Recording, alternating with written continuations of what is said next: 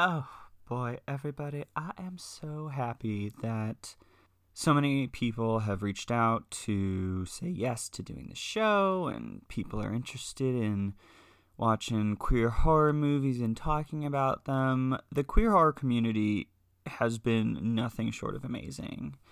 And a quick shout out to them and a quick shout out to you if you yourself are a member of that community.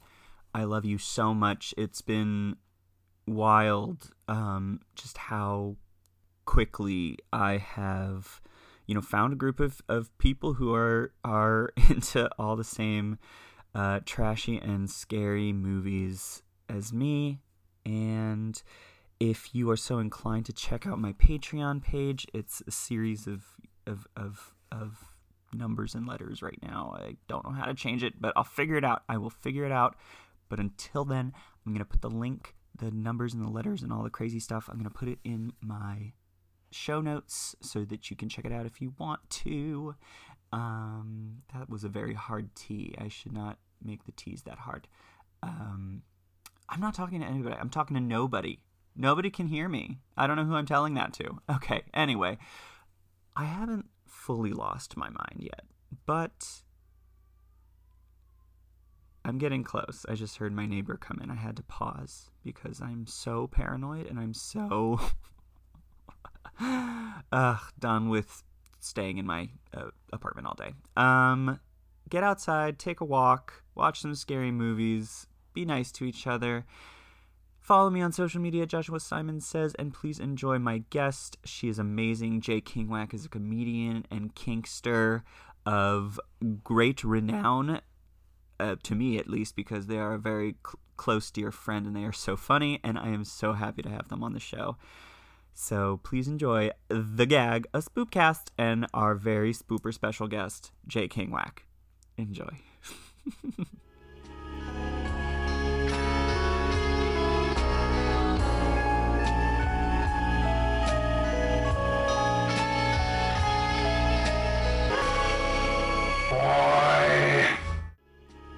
Hello, everybody, and welcome to The Gag, a spoofcast where I, Joshua Simon, a gay, anxious gremlin, talk about queer things and queer horror things with some of my spoopiest gal pals. Queer horror things, like a goblin that's like, yeah, I'm a goblin, gobbling all these dicks. Oh my god. That was wonderful. My guest is someone I've known for a very long time, and I'm so happy to have them on because not only are they a BDSM expert, or one of the few that I know, she's the only person who's a kink expert, who's also my friend, who's also a comedian. Please welcome Jay Wack. How are you? Hello. Hi, I'm doing great here in this pandemic. I'm Jay Wack, a comedian, writer, professional kinky person. Kinky person. Yeah. I've been practicing BDSM in my personal life for about a decade. I've worked as a professional dominatrix for many years, and I've been playing here in the DC scene since I moved here in 2017. Nice. Kink is a huge part of my life and my identity, and it's also a big part of why I identify as queer. Mm-hmm. So yeah, power exchange, intense sensation, all part of my love languages, basically. And you feel that it doesn't help to limit yourself to a specific sexual orientation when you're really just talking about dom sub power dynamic stuff. Is that right? Yes, I do identify as a pansexual. Ah, cool. For the record. How often do you have to hear the dumb joke about the kitchen pots and pans? Oh, you're pansexual. Stick a hole in a frying pan. That ruins the pan. I hear that joke all the time, and it never gets old. It truly doesn't. I appreciate it. I'll probably edit it out of the podcast because it's so dumb. I'll even make the joke and just, when I'm alone in my kitchen, just stare at the pot and pan drawer and being like, I'm so hilarious. I'm so horny for you guys right now. I'm gonna fry an egg in you, and then I'm gonna fucking eat. Are you just hungry, Jay? Is that what's going on? Are you horny all the time and then you're like, wait, I haven't eaten in 7 years. I just needed a sandwich. This is the story of my life. How did you know? I thought I needed to pierce my skin, but turns out KFC, man. That's all I wanted. that's a great segue into the kind of hunger and desire that we're discussing today. Of course, of course. Like my kink is definitely I like to eat. That's not really a kink. It's just something that is part of my daily life. I guess I don't know. I guess I don't know much about my own kinks more than what I do with chosen partners. I think my real kink is just open communication and saying, yes, that feels good. No, let's not do that. Maybe we should change positions because my lower back hurts. My kink is not allowing my lower back to hurt during sex. That is my kink. A healthy back. Naughty. Oh my God. I know. We really shouldn't be talking about this. It's so taboo when you don't want your back to hurt. But what you just said about open communication, things like that, that's a really important part of kink. A big, probably the most important part. And like, to be honest, my favorite part. In vanilla relationships, you don't get to have like a meeting beforehand being like, here's everything that we're going to do. Here's my safe word. Here's what I never want to do. Here's the things I want to try. Here are the things that I have to have in this scene in order to truly enjoy it. I love that they call it a scene, by the way. Some people exactly, yeah, if you don't know that BDSM scene is called a scene, and that's just any. And is it called a scene because it has a specific beginning and end? And that's part of why you set those parameters at the beginning, so you know what's on the table and what's not. Because a lot of people think that it's anything goes, and that's completely not true when it comes to BDSM. Yeah, not true, unless you are in a a very strong long-term partnership where you have built that trust and can kind of go off script. And in that case, the scene is just 18 years long, baby. There truly is a lot of like theatrical terms in there. I'm not exactly sure why it's called a scene, but that term has just always made sense to me, because it is, you're planning. Yeah, makes total sense. Yeah. And can you explain why there's such, or of course you can't explain why there is a misconception about why people think that there's no communication, because part of kink is losing control, but it also has to be within something you're comfortable with. So there has to be that communication. Mm-hmm. I think the misconception does come from a lot of the way that BDSM and BDSM relationships and dynamics are portrayed. Oh my goodness, totally. In whether it's in media or in other things. But one of the things that I do absolutely 40 Shades of Violet. If we want to subtweet a specific book, we can call it 40 Shades of Violet, I'm sure. I haven't read it. I'm not interested. Oh, girl, the writing is so bad. Like, let alone the power dynamic is abusive, because they don't discuss the parameters of their sub-dom relationship. So that gives him carte blanche to do things that she's not okay with. And that isn't allowed in actual BDSM scenes. Trust does not, in between two people practicing BDSM, it doesn't come from letting go of and being like, oh, do whatever you want. It comes from the discussions and from the planning of the scenes and from really just being honest with each other about what you want to happen. That's cool. And you say you were a professional dom. Have you ever worked as a sub? I have, yes. So you're comfortable doing both? Yes, I am. Dom, sub, pots, pans, whatever works. Mm-hmm. But is that the first thing that comes up? Like, who's the dom, who's the sub, or do these conversations start with something else? I'd say that yes, you're usually looking for a dom or a sub, that is probably the main starting point. I do identify as a switch, so which is what you would call someone who practices both ends of that power spectrum. You're a switch, congrats. Yes. It immediately doubles your chances of what you're up to on a Saturday night. It absolutely does. But yeah, that's usually you would if you are out in the BDSM scene, which is also what we call like the actual community. Oh my God, so many different kinds of Oh scenes. no. Oh, this is getting. Can't you be called a troop or a squadron or a brigade? Yes, once you go out into the into the A, brigade. to- a touring company. And with my BDSM touring company, we're hitting Flagstaff, Arizona next week, and then we're gonna pack up the whips and the chains and the candle wax that we have left. We're planning on using a lot of the candle wax in Flagstaff, and then we're gonna pack everything up and we're gonna go to Bismarck. Ooh, we're gonna pick up some dry ice on the way because we love having our nipples burned off in Bismarck.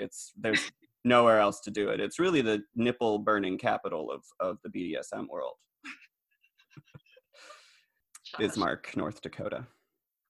No, I haven't been there yet. It's on my list. I wonder what the BDSM scene in North Dakota is like. Probably a lot of layers I will of say leather.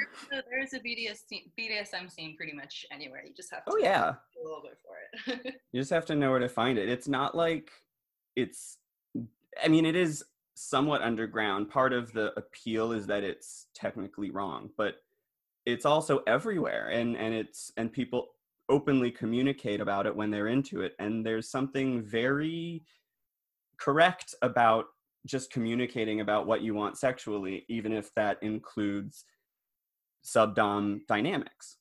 People are like, it's I think it stems from just a very Catholic, very conservative, puritanical society that we live in, where the things that we're not supposed to like, we have to hide them. And that's something that is often explored in horror movies, and that's why we're here today. That is why we are here. Before we get into the horror movie, which is Hellraiser by Clive Barker, released in 1987, by the way, is there anything else that turned you gay this week? Just kind of like living this agoraphobic lifestyle is just kind of turning me a little cottagecore, like like so like I kind of just feel like a little wholesome gay person in my garden, in my backyard. There's Hanging out just with my always best smoke friend. coming from the chimney. Yeah, basically. Like, so I'm I'm kind of trying to go for like a little like what is it, Bag's End, little Hobbiton kind of You want thing. to become a little Yeah, pansexual Middle Earther. yeah. So that's what's happening with me this week. That's Very wonderful. not very off of my aesthetic and very different from the things I'm about to be talking about here. I know, it sounds like exploring your cottagecore lifestyle is also what's like balancing out your life right now. Because Yeah. balance is important when the world is upside down. So I think it sounds like you're going at two very different things that you still do have quite a bit of a knowledge base about. I mean, I've seen your cottage. You know how to keep a den. I do. Oh my goodness. So, Jay, Yeah. the movie Hellraiser involves people getting stabbed with hooks and going, yes, daddy, more. Is that why this was the first movie on your mind, as someone who is in the BDSM scene, that this is the horror movie that that I, speaks to you the most? I'd say not only for yes, the aesthetic in this movie is just so reeks of the BDSM world, and I absolutely love it. So yeah, it's a big part of it. But also a lot of just the relationship between Julia and Frank in the Mm-hmm. movie was very interesting to me, It's and I fascinating to yeah, watch. I think I related a lot to the character of Julia as this closeted kinky person who is in this vanilla relationship and is just absolutely suffocating. But Mm-hmm. she doesn't have really like the knowledge or I guess the knowledge of self to go out and get what she wants in like a healthy way. So And even if she wanted to, it really sounds like Larry, based on how he's introduced to us, would not go for it. is it Larry or Rory? Well, in the book it's Rory, but in the movie it's Larry. Okay, that's what They it is. Yeah, they're I trying to do trick us. say that for this podcast, I read the novel, The Hellbound Heart Mm-hmm. How by was that? Mark Barker, which is what this is based on. It was really good. I've read Clive Barker before, his children's series or young adult series, Abarat, which is absolutely amazing. I read that when I was a kid, and so when I picked this up, I was really excited. I love the way that he writes. Is there a favorite passage, or? Yeah, I'm trying to find it. There's this one where she's talking about Who? Claire? Or not Claire, yeah, Julia. actress. This is Julia. Yes, I love the actress, Claire Higgins. I was saying that her performance really broadcasts what you were saying, just that feeling of being trapped and desperate, the desperation to expand your horizons was very clear. And Clive Barker, the director, who happens to be a gay man, wanted to set Julia up as the villain of the story and focus less on the extra dimensional beings, aka the Cenobites, aka Pinhead, what most people know from this movie. Barker wanted Julia to be the villain that ties it all together, but the fans said, no, we like the guy with the nails sticking out of his head. And so it kind of made the Cenobites the one through line for, I believe there are now 9 or 10 of these movies. I think I've seen about half of them. Wow, I've seen 3. Yeah, I will freely admit I've only seen 3 of them. But for what it's worth, it's the first one, the sequel, and then the very last, most recent one. I don't know how I ended up watching it. It's hard to get through. I'll just say it right there. Doug Bradley doesn't even play Pinhead in it. It's the 10th movie in a horror genre. What do you expect? It's not like my standards were high anyway. So this is a passage where Julia, I think she's just murdered someone. I'm not sure if it's murder spree that she is. All right, quote, "She looked down at the floor. A dead man's hand lay between them. For an instant, she was almost overwhelmed by self-revulsion. All that she had done and dreamed of doing in the last few days rose up in front of her, a parade of seductions that had ended in death.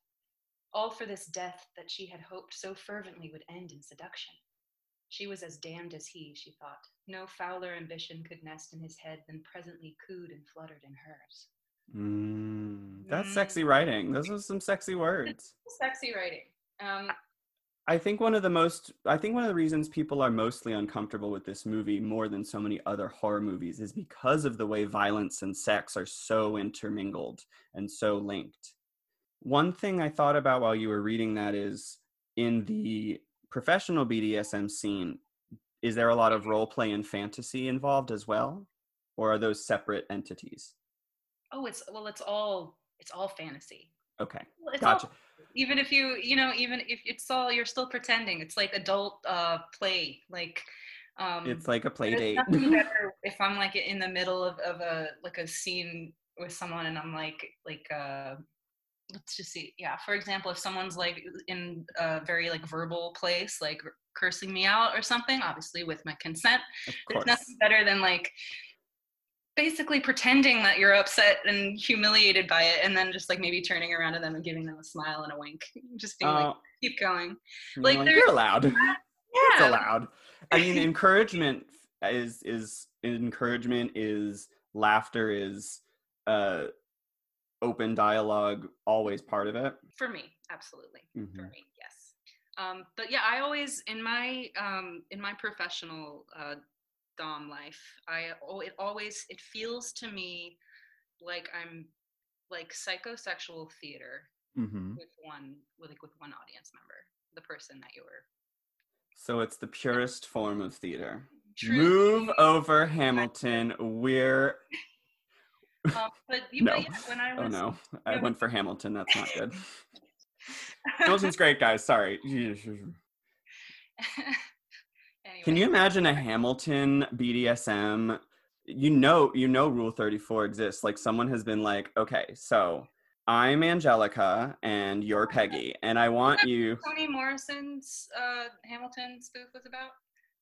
Is it? No, that was a very. Oh my god. Great, thanks for broadcasting that I haven't read enough Toni Morrison, Jay. Now everyone knows. Oh my. Oh geez.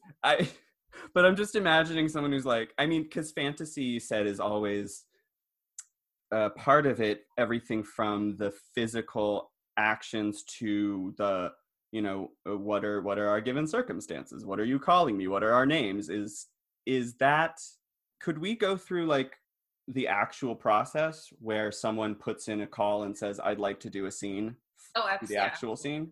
How does that work? Like, so if so, like me as a professional, someone comes in. Mm-hmm.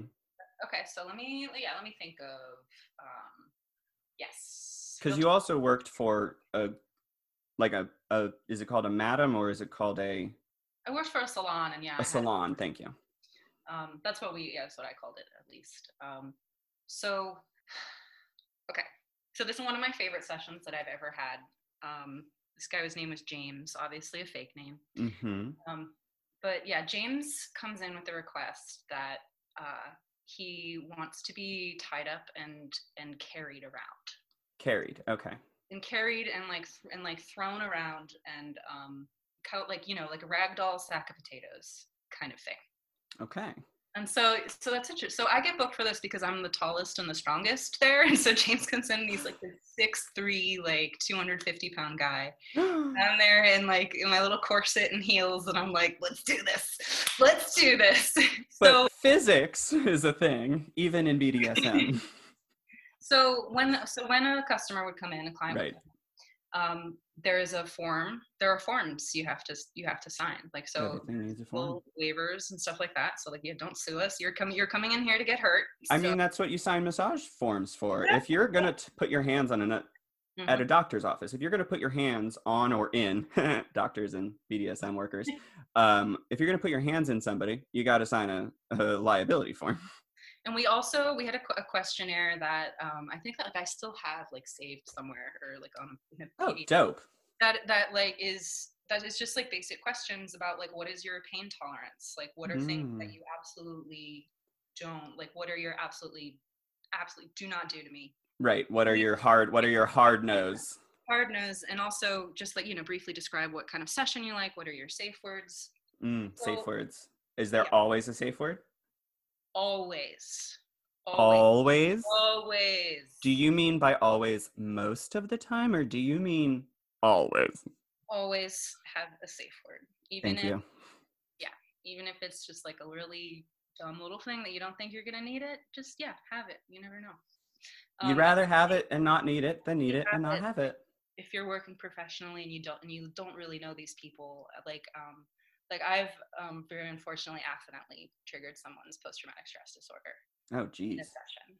And yes, it was very difficult, because I have PTSD myself, and everything turned out fine. But like I said, this is why we need safe words, because not only is physical things happening, but emotional things are happening too. Yes. Very important. And that's just I think part of being a dom is taking that responsibility. And so I would after you get the form and you kind of read it over, you said pain tolerance. Do they use the same scale as doctors, 1 through 10? Kind of, yeah. So it really is like visiting the doc. But of course it's very much, it's all subjective. But so then I would, after you kind of get the form and they get settled, we would, in the salon, we had 3 rooms. So they'd go set up in whichever room was available. And I would go in as myself, not kind of in character as a dom, and just meet them and talk with them and be like, so, you signed up for an hour and a half. How do you want this to go? And so we talk a little bit, get to know about it. So with this guy, James, he wanted the fantasy, like in the context of this sack of potatoes sort of fetish. Did he want to not even be animate? Did he literally want to be as limp as a rag doll or a sack of potatoes and just have that feeling of no bodily autonomy? I'm about to like kind of describe a little bit about kind of the psychological stuff that went into this, because like there's always a mental component that goes along with like whatever physical activity is happening. So in this fantasy, he wanted me to be an ex-girlfriend who kidnaps him. And so how interesting is that kind of, it's almost just this taboo role reversal of specifically an ex. girlfriend. Specifically an ex. So I like, obviously, little actor me, I come up with the full backstory of why we broke up and why I'm doing this. Like Emma Stone, like, Deirdre, how do I let you go? And I think that's why I was like really successful. I put that extra thought into it. Yeah, you were putting work into your livelihood. Yeah. People appreciate that. So anyway, this is the story of how I invented CrossFit. So and so we do that. We decide on, okay, I'm going to mummify you in plastic wrap, like except for your face, and I'm going to drag you around the hallway out in public. All of the other doms who are waiting for sessions, they're going to see you. Mm-hmm. So we agreed on that there was going to be a degree of. It's cool that they were all on break. Well, that was an interesting part about working there. You kind of should just show up and be like, well, hope someone calls in tonight. Would you get assigned by a specific person, or would you all meet and be like, I want that job. That job doesn't sound like something I can do. A little bit of everything. Or was it just assigned? A lot of people came in to see you specifically. Yes, returning customers. So you'd have regulars. You'd have people. Now, unfortunately, people call in and be like, I want a blonde girl. I want an Asian person, like, and so there was a big part of that going on there. And that's just unfortunately like how a lot of sex industries still work. And how a lot of casting I mean, it involves performance. Anything that involves performance, they're like, well, we're looking for a specific type. Yep. It's so that was crazy that's. And then also every dom had their specialties and their limits. Mm-hmm. So obviously, like, there were things that I was just not interested in doing.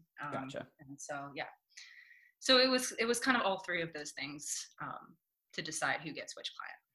So you led him around covered in plastic wrap, yes, except for his breathing holes. Yes. And seeing holes. Oh yeah. I'd only mummified below the neck. Okay. Yeah. So and so it was just an hour and a half of kind of building this ex-girlfriend fantasy, and me trying to like lift him up and drag him, and I did get him like over my shoulders one time, and nice. But the next day was the sorest I've ever been in my entire fucking life. And you're like, I can't be this sore again. So you know what I'm going to do? I'm going to go to a farm somewhere, find the biggest tractor wheel I can find, and just start flipping it over. I'm going to flip this tractor wheel. And that's how you invented CrossFit. So you could carry around 250-pound potato men during your kink scenes. But yeah, it was so that's what the thing. It was playful. It was fun. Like it was not erotic to me, but it was very erotic to him. Like it's work. Carried him over. Very hard dick in my face as I'm trying to carry him around. You're like, I can't. You're just like swatting it away. Like, I can't fucking see. Keeps knocking your glasses off. Yeah. But it was fun. That was a fun session. That was That's cool. So and that's pretty much how it works. They call, they fill out the form, someone gets assigned to them, they do the scene, and then what? Is there any communication after the scene ends? That's one of the things that I think was really interesting about the professional is that aftercare is something that is very, very important and very big, but aftercare in a professional realm was kind of difficult, and really, and because it usually involves a very intense level of intimacy doing that aftercare. So we would always give the client their space and make sure that they were okay, and kind of in the same way at the beginning where I would come in and like kind of do a little 5-minute check-in. I do a little 5-minute checkout, being like, how did that go? Things like that. But as far as like in terms of like, I don't know, like snuggling afterwards or anything like that, I did not do that. That would That's a tip. A little bit too much for me, yeah, with someone I didn't know. I mean, you're not going to snuggle with strangers unless that's part of it. Yeah. In non-professional BDSM play, aftercare is absolutely just so important, and I think to me it's one of the main things that separates BDSM from abuse is recognizing, what do I need after the scene to feel safe and to feel loved. Sub drop and dom drop are terms for very real neurological phenomenon that can happen after you go through like a very physically demanding scene.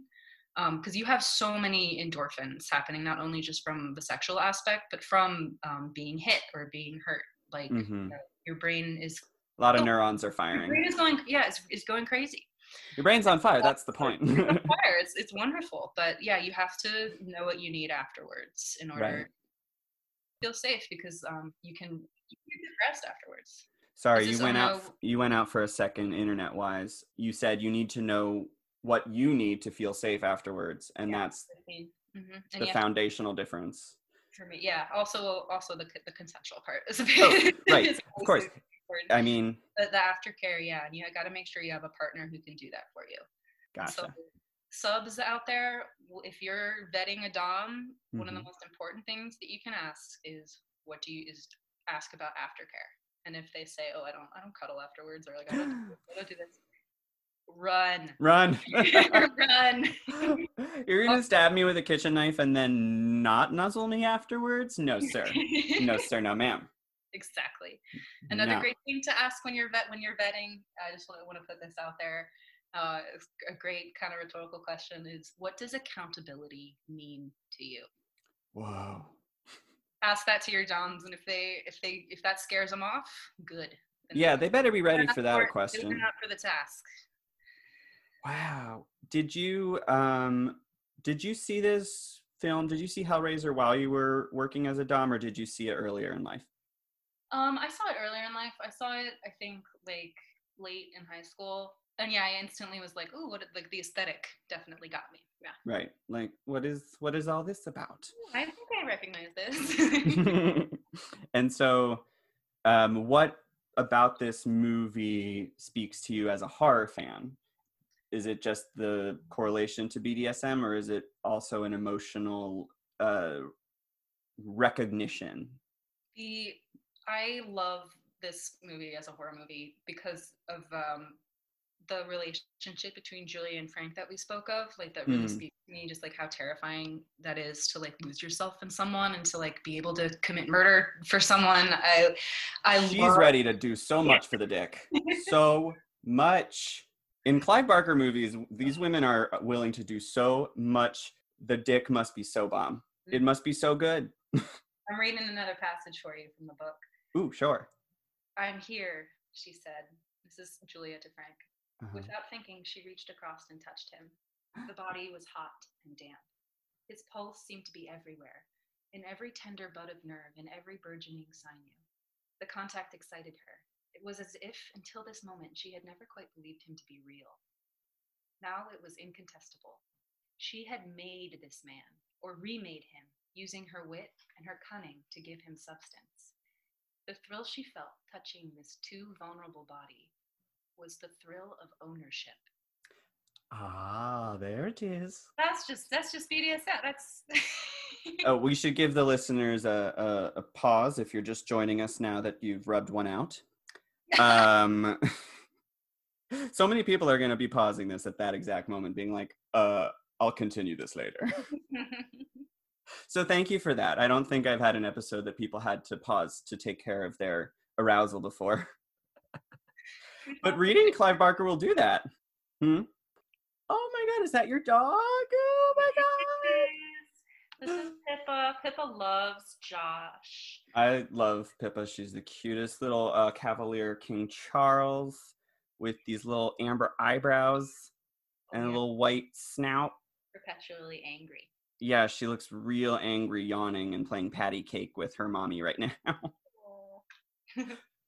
So you just asked me why I like this horror film. So we've got... Yes, and then we had to pause to just take care of our boners. Oh, whew. Anyways. You know, like you said, it just keeps knocking into your face. So I like this movie because you got a lot of like the BDSM themes in the aesthetic. You've got this absolutely just fascinating relationship between Frank and Julia. You've got Julia, who I just love Julia. She's that relationship is more fascinating than the Cenobites. You think you might be right, but also one of the things that I just love about horror in general, and if a horror movie deals with this, I automatically love it, is the disintegration and destruction of the family unit. Ooh. which is a theme that appears over and over again in horror movies, Yeah. and in all of my favorite horror movies. Like, I think that's what Ari Aster deals with in both of his films, Hereditary and Midsummer. It's what I think The Shining is all about, and it's why The Shining is so fucking terrifying to me. That movie is just like, it makes you so uncomfortable. It's so good at just making you uncomfortable on all points of your body. And so that I see this same thing happening here on so many levels. You have this marriage has basically just been broken since day one because Julia's sleeping with the brother like right before her wedding. Oh boy. You've got the daughter, who's interestingly enough, I found this very interesting. It was the daughter Kirsty in the film, but Kirsty was just a friend in the book. True. Like just a friend of theirs who is looking out for Larry / Rory. But I liked the choice to have her be the daughter more. Yeah, I think that's more conducive to horror movies. Yeah, so you have this disintegration happening in the marriage, but then you also have Larry just like wanting his daughter to move in or to not get a job, and so you have like this kind of tension between the father and daughter as the daughter wants to be independent, and then there's the biological mother who is passed, or I'm not sure exactly what happened. So right, yes, Julia is her stepmother. Yeah. So throughout all of this, I find that all very fascinating. When horror deals with that, it like gets me. I mean, people know this movie for Pinhead, but they don't come in until, well, they're in the beginning, and then they don't come in. Yeah, and then they don't come in until later. The plot basically is, Julia falls in love with Frank, her brother-in-law, has way better sexy times with him than with her own husband, Larry. And so when Frank decides, I'm going to go find the most intense carnal pleasure in the universe, he ends up opening a door they're called extra dimensional, not interdimensional. So they're just nomadic entities, I guess, going from dimension to dimension through this puzzle box that matters a lot for some reason. And Frank gets torn to shreds by the Cenobites themselves. Are you asking me? Yeah, sorry, I just like lost the thread of the plot. Like, wait, what happens in this movie? So in the beginning, he gets ripped apart, disintegrated, completely destroyed by the Cenobites, and then his brother's blood spills on the floor where it happened. Right, and reawakens him, and so Julia tries to bring him more flesh to recreate his body. And she is booking these clients left and right. She brings dude after dude home, and yeah, she's putting that puss to work, all for Frank. Oh yeah. But it was so clear that she was in love. Was she in love with him, or was it just more sensually fulfilling, and that drove her to?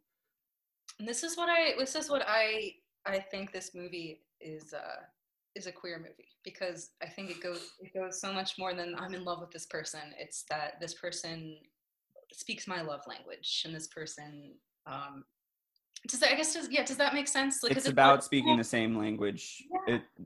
The same love language to me sounds like a very pansexual philosophy. Like it matters how you communicate sexually more than, I guess, how you communicate when the world is watching. Okay, but let me be real. If I directed this movie, I would make Frank Frankie. Ooh. And I would make Julia like being like a closeted like lesbian BDSM relationship. All right, let's do it. I mean, they're apparently making a series, because why wouldn't they? Like HBO is in talks with Clive Barker to make something. I mean, after Game of Thrones, I guess HBO is like, what haven't we shown yet?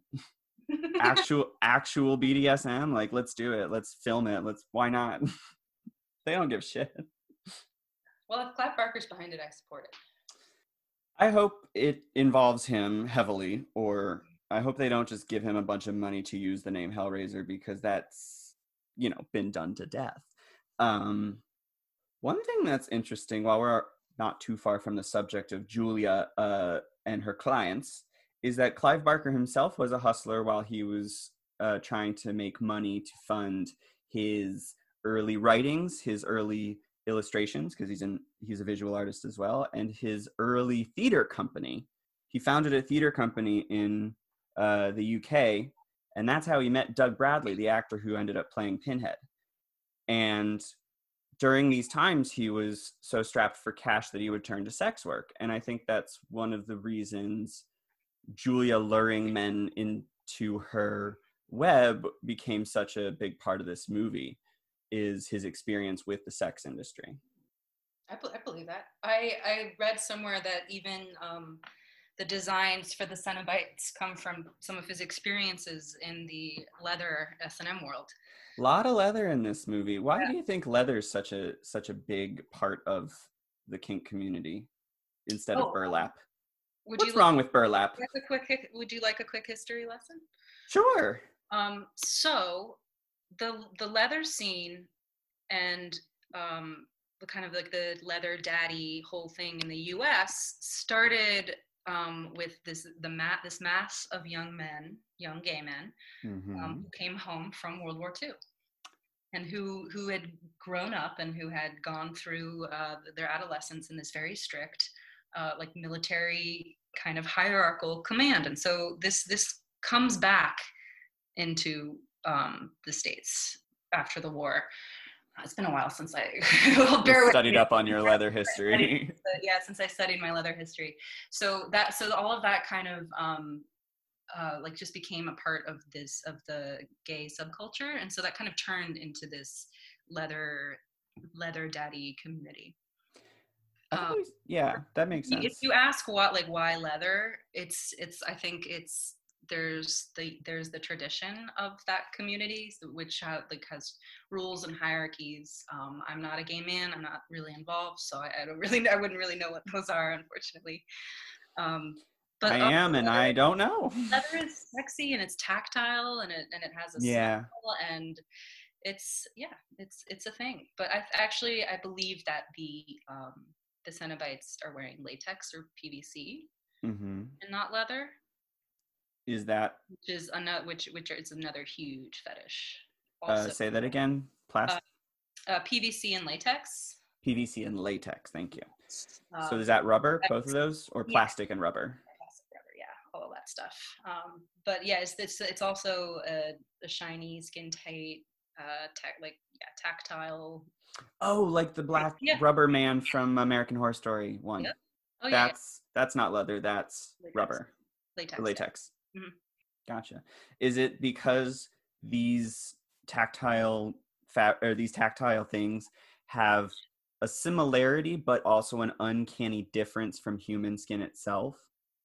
Kind of. It's like also, the idea that you can peel it away sounds. And like I'm trying to describe what it feels like to be wearing latex and have someone touch you and just have it feels different. It feels like you have like this extra layer of skin, and so like if someone that you could just rip off. It's a fascinating thing. I went into a latex vacuum bed once, which is I've heard of those. It's like a big pool table, and you get into it. Very, very thin pieces of latex, and you crawl in between them, and then there's a vacuum attachment, which basically just sucks it into you, so you're immobile in between these two little And then do they let you out eventually, or do they have to cut you out of it? You turn the vacuum off, and it just you can crawl out. Yeah, my specific kink is that moment when you're getting your blood pressure taken, when the blood pressure band is like at its tightest point, and you're like, I don't like this, and then it just releases, and you're like, Do you think the release from these restrictions is part of why people like to get tied up, or do you think they feel that they have too much control in their daily lives and want to give some of it up because that makes them that appeals to them? Well, I do think there are so many fetishes. There's so many things out there, and there's no one way. There's no one way to experience them, or there's no Mm-hmm. one reason why people enjoy them. I know bondage is my favorite. I absolutely love being tied up, and for Mm-hmm. me, it's because it feels like you're being held. Oh, You know, yeah. not in like, oh, I need to be held, I'm lonely, but it's like, yeah, there's this secure feeling for me that Yeah. comes along with it. And so having that secure feeling along with this psychological aspect of helplessness Mhm. in a situation with someone you trust, it's intoxicating. It's great. Yeah, that kind of contradictory living in the between is part of the big appeal for everyone who has a kink. Mhm. And this movie is about exploring that gray area between pain and pleasure, of course. And I think that's one of the reasons that people were so uncomfortable with it. I mean, Roger Ebert himself accused this movie of having a bankruptcy of imagination. I think it's one of the most imaginative things I've ever seen. I don't understand how you could see that movie and say that. How can you, you're like, ah, yes, this, the bankruptcy of imagination. He couldn't possibly have come up with it. How can you say that if he's coming up with these monsters with like teeth where their dicks are supposed to be and pins where their heads are supposed to be and fucking the guy who only chatters his teeth. And like the girl Cenobite with the throat, like her larynx. Not only does Clive Barker have so much more imagination in his pinky thing, he also does the drawings. 150 of his personal artworks were featured in one of the sets of Sabrina, the chilling adventures of Oh, Sabrina, the most recent show. Like he is also drawing his. That takes an immense imagination. all right, guys, I'm going to plug Abarat again, which is Oh yes, Clive Barker's young adult series. These are absolutely beautiful illustrated novels that are all of his artwork, like beautiful colored, and like the MPAA pastel. cannot censor those. It's They just got no jurisdiction over pieces of paper. It was funny because the working title of this film was Sadomasochists from Beyond the Grave. A bit of a misnomer, but working titles are never exactly, they're not supposed to like give anything away. So I feel like anyone who saw that title would be like, ah yes, another horror movie. Little Mhm. did they know how sexual this horror was going to get, how psychosexual. And it's interesting that when they ran into trouble with the censors, um, they had to take out more sexual things than they had to take out gore. That's An actor who was getting murdered said it would make more sense to me if I was naked while she murdered me, because she got me back here for sex. Why would I have my clothes on? And mhm. so they filmed a nude murder scene, but then they had to cut it because it was too much. Come on, HBO, give us the nude murder that we want. Right. That's the one thing I'm like, okay, maybe in the remake they can show this shit. They said ridiculous things like, you can have Frank's ass thrust into her. You can see his ass thrusting twice, but not 3 times. The rule of threes. Okay. I'm like, okay, so you don't want it to be funny?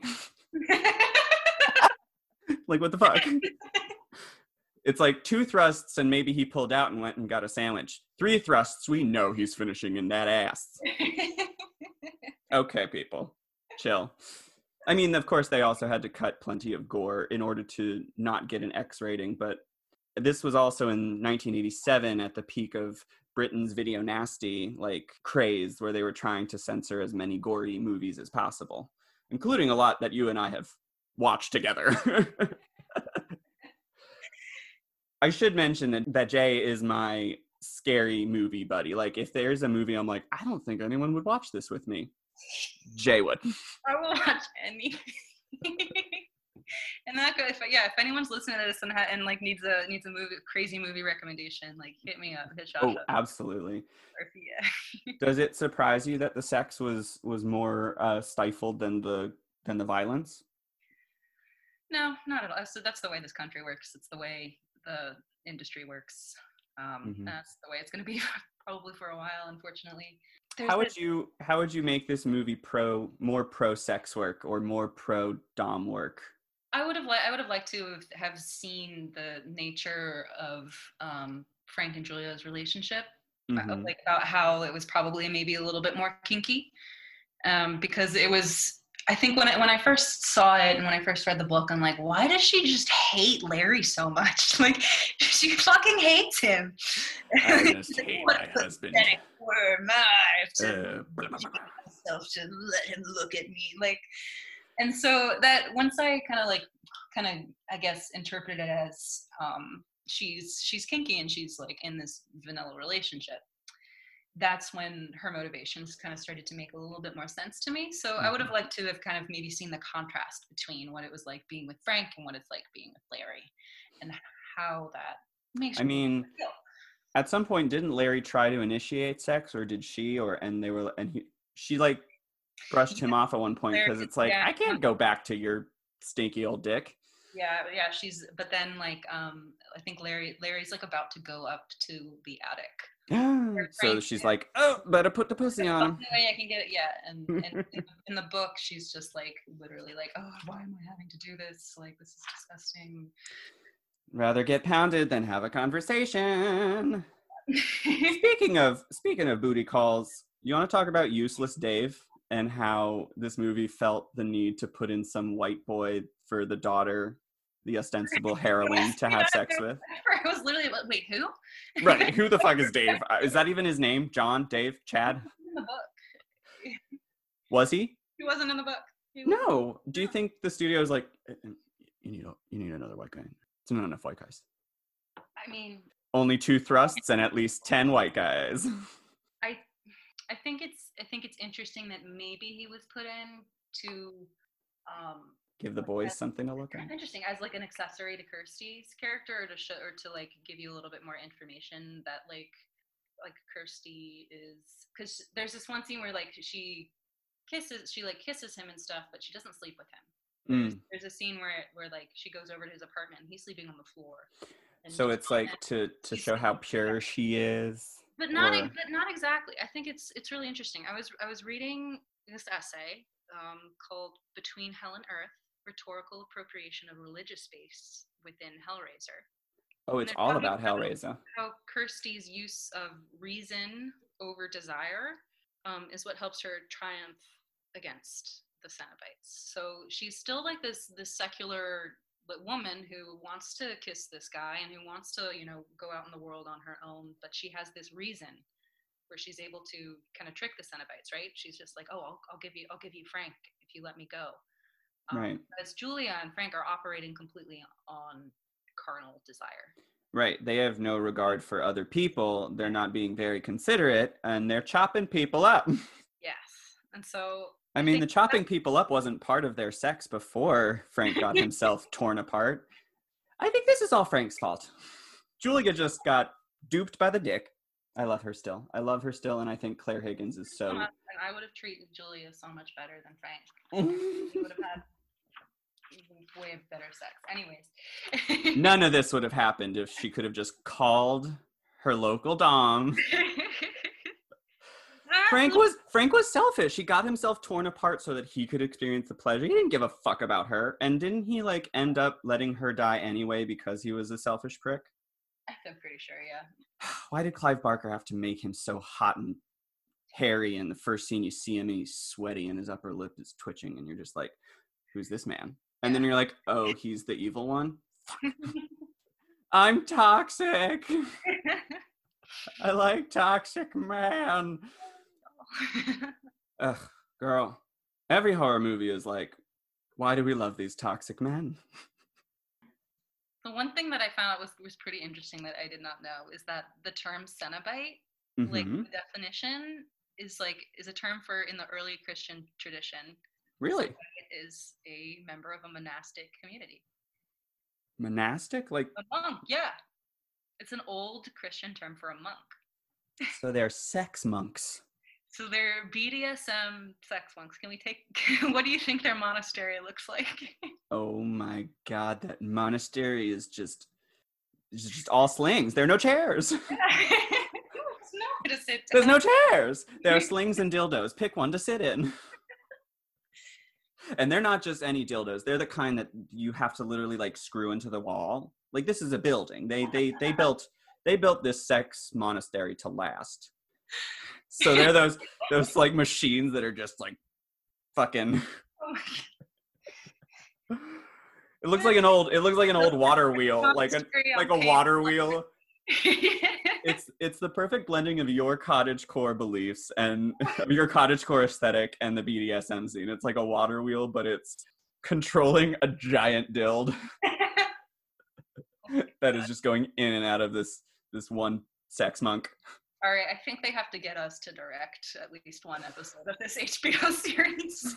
Sex monks. We're coming up with some really good lore here. I know, right? World building. They'll let us show that. We'll only let the dildo thrust twice.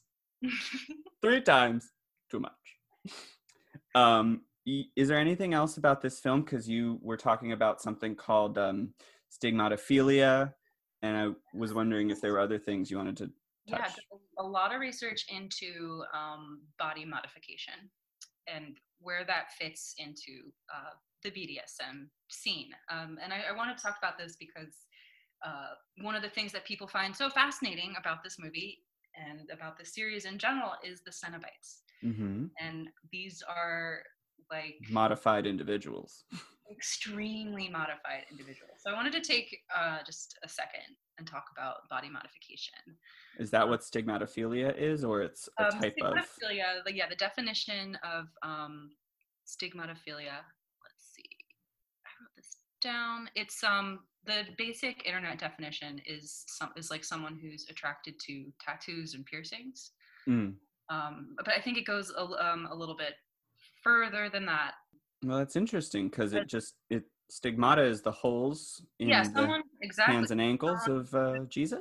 Someone who's aroused by body modifications, and so piercings and stigma is a Greek word meaning a mark made by a pointed instrument, a dot. And you have the stigmata in Christianity, but now the word stigma in English means a mark of disgrace associated with a particular circumstance, quality, or person. We hear the word stigma a lot in the discourse. It's funny that we're also talking what all of these things that we're talking about are social stigmas. So it's just very interesting. But a stigmatophile is someone who is attracted to or aroused by body modifications, whether they're on someone else or on themselves or the act of getting them. So I do want to just do a quick disclaimer and just say all of those things that I am about to talk about are like very, very serious, like medically and all of that stuff. And so it might be a little gritty for some people. Yeah, if you're engaging in any of these kinds of play in your personal life, like make sure you do it with someone you trust. Make sure this person, like if you're into piercing play, make sure the person that you're playing with like has apprenticed at a piercing shop. If you are going to do cutting or scarification, make sure this person has a first aid background or is first aid certified. Like I cannot this is serious stuff. And this is stigmatophiles. Stay away from Claire's. Yes. You will not find. Don't go to the henna tattoo person at the beach. You need to find a real stigmatophile. You need to find a real one. You're not going to find it at icing. Exactly. So body modification. It's ubiquitous. It's universal across all histories and cultures, and it's defined as an alteration of appearance that entails some degree of discomfort. So the motivations behind why we do body modification, there are 4 main ones. You have magical or spiritual, and so this would include circumcision, hook suspension rituals, a lot of like cultural scarification. You could even say that a lot of biohackers are engaging in body modification because of a magical or spiritual sort of calling. I mean, it's interesting to mention cultural because body modification exists in so many indigenous cultures across the globe. I don't think it's a mistake that every single culture, across time, body modifications. It's ubiquitous. It's universal. So Jews. Second motivation. You have medical. You have orthodontistry is body modification. Any number of like just corrective surgeries, like gender reassignment is body modification. You have Mm-hmm. cosmetic, plastic surgery, of corset training, piercings, foot binding, tattoos, scarification, any kind of basic piercings. And so then Okay. you also have erotic body modification. So this could be piercing and needle play, medical play, ritual cutting, bodybuilding, nipple and genital piercings, branding. Was that Those the are all fourth one? four. You have got magical, spiritual, medical, cosmetic, and erotic. Gotcha. And so, yeah, so this is all, everyone practices this. I've body modified. I have my ears pierced. I've had braces. I've had a breast reduction. Yeah, so those are all serious body modifications. And so, like, yeah, everyone here has had braces. Everyone here has, like, you know, tried to do some sort of anti-aging, building muscles. And everyone here has wanted to sleep with their orthodontist, so it's totally normal. Do people have dentistry kinks? Oh, yeah, absolutely. Yeah. Interesting. Mm-hmm. I find that interesting, especially because it's also one of people's biggest fears is going to the dentist, or they have those nightmares about their teeth falling out, and maybe confronting that fear is part of what gives them the thrill. That could be it. That could be it. Do you think fear is often like fear of the unknown or of the uncertainty of this kind of sex life? Do you think that appeals to people? Yes, I'd say there's this an exhilarating part about, but of course you don't want to be unknown, as in like, oh, I don't know. I don't know what's going to happen. I don't know what's going to happen. Like, yeah, that's probably not a good idea. But yeah, there's something about that is absolutely true. Yeah. Cool. So, yeah, I talked about that. Yeah, just general body modifications. Piercings, like why people are into piercings. Like we were just talking about like how there are an endless amount of fetishes, but why people like them. There's never one reason. There's no set reason, yeah. So I did some research about why people are into piercings, like as like erotically. For some, it's just like a purely aesthetic or fashion decoration that makes them feel sexy. Mm-hmm. A lot of it is sometimes to enhance pleasure. A lot of like female piercings can stimulate the clit just like from walking. Yes. You also, there's like this physical challenge aspect of it, like getting pierced, like how much can I take? And it's been likened, like I read some interviews, it's like a high, like an adrenaline sport. There's also the ritual of the act can be very powerful, like trusting someone to pierce your skin like that. It's also a rite of passage. Like for me, this is not a sexual thing, obviously, but just getting my ears pierced at 13 was like your rite of passage, you know? Yeah. And then there's some hoop earrings by high school. You know what I'm talking about. And so then you also, then there's the healing time. Yes. And also just create new sensitivity. And that's why you can't go to Claire's. You need someone who knows how to patch you up afterwards. So that you can get pierced again. So this is a quote from someone who's into piercings that I got from one of my little books. Cool. This is a quote. She says, "In martial arts, we always say we have to be focused, but I hadn't understood what focus was until my piercing." So that ability to meditate and to focus on your body in the way that the body is experiencing this one very intense sensation. Yeah, I think a little bit of that is lost in this film in the scenes with hook suspension or the piercings, because you see a lot of close-up of skin being pierced by the hooks, and then people are suspended by the hooks. And I remember talking with you about hook suspension. Is that a subgenre of piercing? Actually, I looked into it a little bit. So the hook suspension comes from, I'm looking at it now, the Mandan, Native American tribe called the Mandan. First practice suspension by hooks is a tradition marking the transition from boyhood into manhood. And so I did a little bit of research into this man was very, very big in the S&M world, kind of actually around this film, called Fakir Musafar. Fakir Musafar. He's the father of the modern primitive movement. What is that?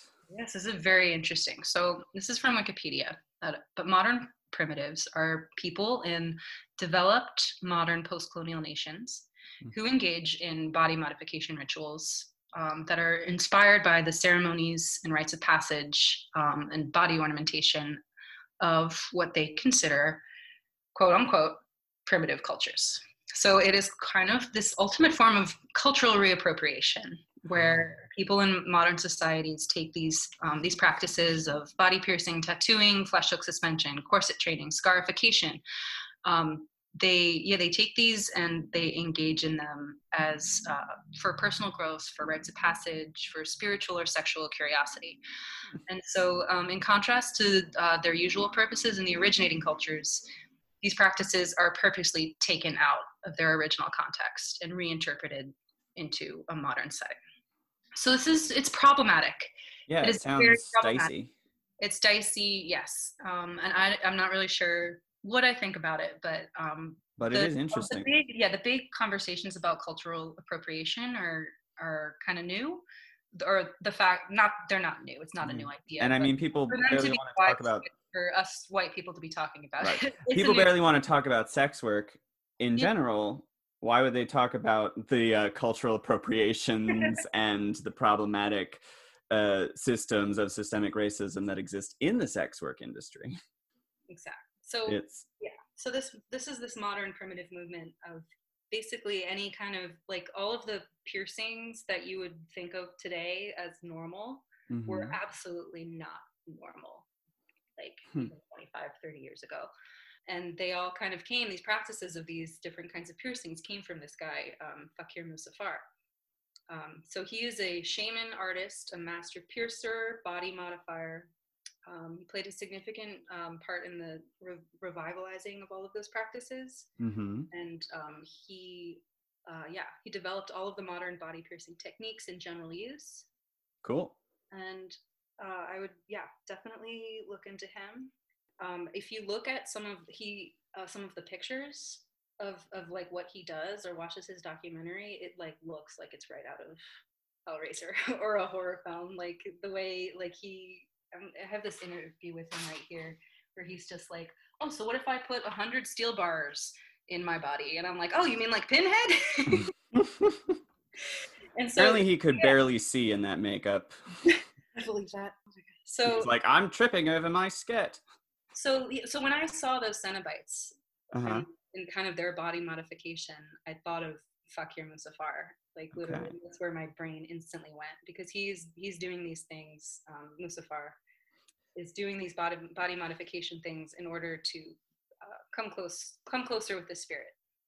Well, I mean, the Cenobites would probably argue they were doing the same thing.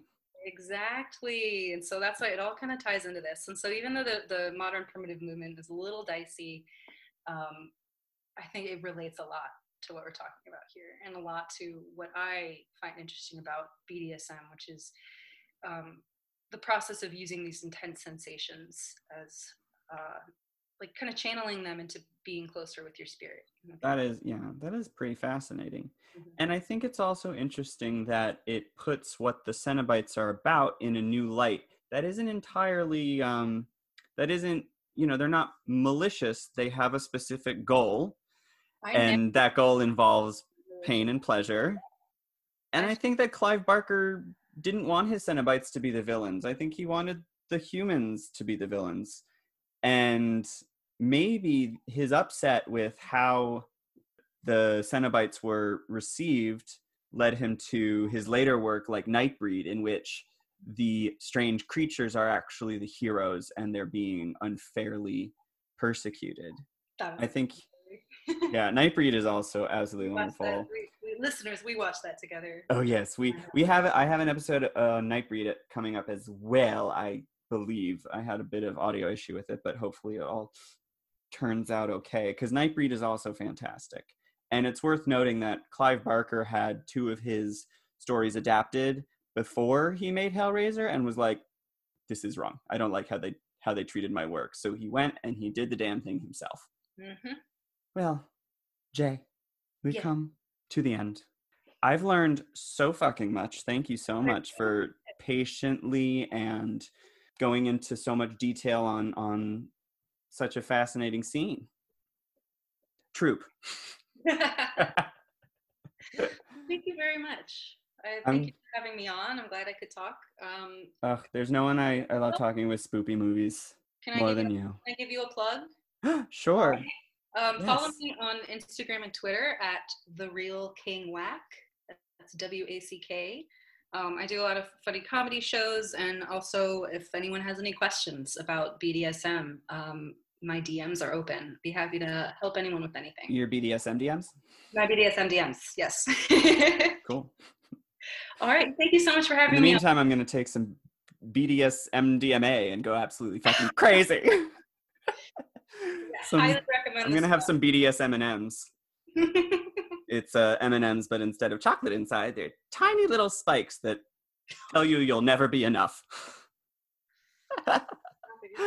Oh, my darling, thank you so much. I love talking movies with you, especially one that's in your wheelhouse as much as this one. Is there anything else you want to promote? No, that's it. Yeah, follow this funny bitch on Instagram and Facebook. One more thing. Wear your damn mask. Wear your goddamn mask, you people. We may Jesus Christ, come on. You may be into body modification, but Jay is also about the public health. Mm-hmm. We gotta fucking take care of each other. We gotta fucking communicate with each other. Oh yeah, so I'm plugging myself, The Real King Wack, Instagram, Twitter. Wear a mask. Also, number 3, safe, sane, and consensual. Safe, sane, and consensual. Thank you very much, Jay. And until next time, my gay gremlins, we love you. Bye. Okay, bye. Jesus.